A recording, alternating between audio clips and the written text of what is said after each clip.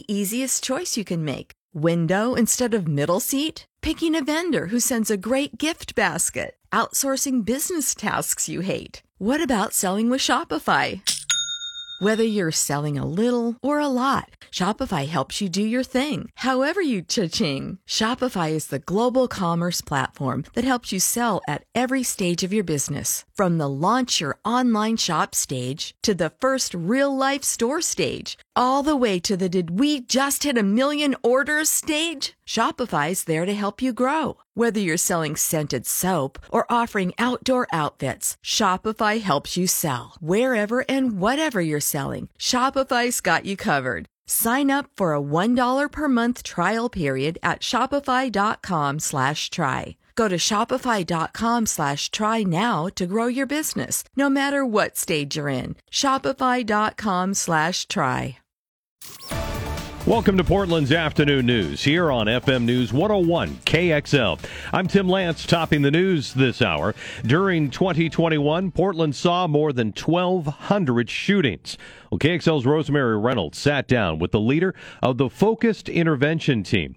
It's an in-depth story heard only here on FM News 101. Kenneth Dulio is the acting lieutenant who will oversee the team of 12. The team will begin its work in the city tomorrow. Dulio describes the past 18 months as the worst the city's ever seen in terms of gun violence. He says there is a long-haul commitment. I mean, this is going to be years and years. There's going to be retaliation over some of those murders for years to come between the Police Bureau, ECST, the FIT team, between the community-based organizations reaching out, between probation, parole, the federal partners. Just try to get in the middle of this mess, intervene, and help change the outcome. It took much longer than expected to put the team together. There was a lot of skepticism by officers. Did they really want to do this work? It also came from elected officials, part of the community, and the district attorney's office. That goes back to when the gun violence reduction team was defunded. A lack of support for law enforcement was seen across the country, and oversight here became a focal point. Rosemary Reynolds, FM News 101. And a quick note, you can hear Rosemary's entire interview at KXL.com. Eugene Police continue to search for the person or people who shot 6 concert-goers last Friday. KXL's Grant Mackhill has an update. At this point, there's still not enough information to determine if the mass shooting was random or targeted. And Police Chief Chris Skinner says that although there's been some cooperation from witnesses, much more is needed. Share with us what they saw and potentially what evidence they may have captured on cell phones or other types of devices. Eugene Police today also released the names of those shot. They are 25-year-old Aaliyah Tynan of Eugene, 25-year-old Jason Smith of San Francisco, and 26-year-old Richard Lemon, 30-year-old Rayshawn Supuni, 26-year-old Tristan Van Blockland, and 21-year-old Priscilla Camarena, all from Pendleton. All 6 are expected to be okay. Grant Mackhill, FM News 101. It's now 4:05 on FM News 101 KXL. As more schools return to remote learning, families and experts alike say they're worried about the impact on education.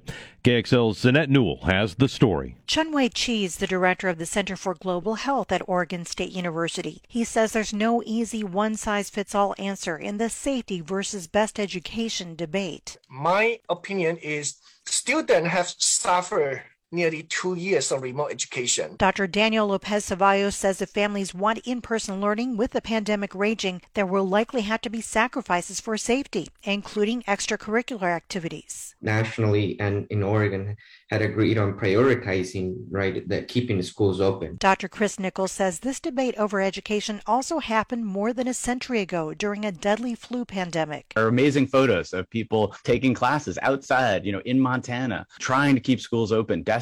Annette Newell, FM News 101. Voters in the Newburgh School District are deciding whether to recall 2 school board members. Chairman Dave Brown and Vice Chair Brian Shannon are facing this recall over a ban on political signs, which would include Black Lives Matter and LGBTQ pride flags. Talking to our news partner, KGW, Brown claims the intent behind the ban has been misconstrued. The people on the board who voted for the ban has nothing to do with kids of BIPOC or gender, anything like that. We support those kids 100 10%. It just came out as simple as that, politics in the classroom. Results from that recall election are expected to start coming in at about 8 o'clock tonight. And 3 more candidates have qualified to run for positions in the city of Portland. A.J. McCreary has filed to run for Commissioner Dan Ryan's seat. Jeffrey Wilbelski will be running for Commissioner Joanne Hardesty's seat. And Brian Seltzer will be on the ballot for city auditor. The election is going to take place on May 17. Multnomah County's homeless team continues to put in long hours since they received new funding. Commissioners get a report now on their work. It happened this morning, and KXL's Mike Turner has the details. Multnomah County's Joint Office of Homeless Services have been spending money on new programs since Metro funds first became available. Joint Office Director Mark Jolan says the Supporting Houses Services measure has given them an amazing opportunity. Being a very sharp focus on the kinds of support services people need and the kind of housing opportunities that they need and building out that infrastructure. Some of it is going to look different than what we currently do. Some of it is going to be expanding on what we currently do that works, but that's the effort that's underway. Jolan says shelters are under construction, tenants are finding long-term homes with support services, and behavioral health caseworkers are working with the addicted to keep them on a path to recovery. Another more detailed report on the progress to house the homeless will come later this year. Mike Turner, FM News 101. Thanks, Mike. I'm Tim Lance here on Portland's Afternoon News. It's 4:10 on FM News 101 KXL. Coming up at 4:16, there's a pastor who's taking heat for what he did with a handful of his own spit during a sermon. The vision I'm about to give you, it might get nasty. Then it's the 5 things you need to know. Coming up at 4:19, government officials taking orders for free at-home COVID tests. It's happening now, and details are at number 1 on our list. So stay connected to Portland's Afternoon News here on FM News 101 KXL. And the news continues. Portland's Afternoon News here on FM News 101 KXL. Good afternoon to you. I'm Tim Lance. Fair warning, this next story, little disgusting. An Oklahoma pastor by the name of Mike Todd now drawing fire for wiping spit on a man's face during his sermon. Here's how it happened. And this is where most people would not face Jesus anymore. What most people would do is turn away. Yeah, because the vision I'm about to give you, it might get nasty.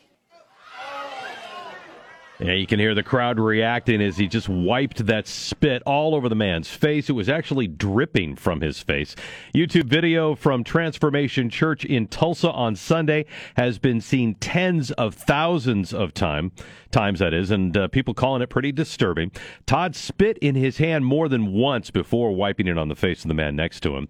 That spit can clearly, as I said, be seen hanging from his face. The guy actually starts to, pull some of it off of his face. Time now for the 5 things you need to know today. Brought to you by Mayton Real Estate. Luxury service, exceptional results. Mayton Real Estate. Number 5. Florida lawmakers are moving forward with a plan to connect playing the national anthem at sports events to state money. A Senate Commerce Committee backed a proposal that would require Florida professional sports teams receiving government money to play the national anthem before every home game. Number 4. President Biden getting ready for his news conference tomorrow afternoon, and it's been a good long time. It'll be the first formal get-together with reporters in quite a while. Hot topics will include the ongoing COVID Omicron surge and, of course, rising inflation. Biden also is dealing with growing tensions with Russia and Ukraine. Number 3. The CDC says well under 1% of U.S. COVID fatalities have been kids. According to their data, there have been over 8 million cases among children, with only around 1,100 deaths. More than 75% of coronavirus-related deaths actually have been among seniors. Number 2. Senate Majority Leader Chuck Schumer says Americans will be watching as the Senate begins debating voting rights legislation. The New York Democrat is also calling out Senate Republicans for opposing the bills.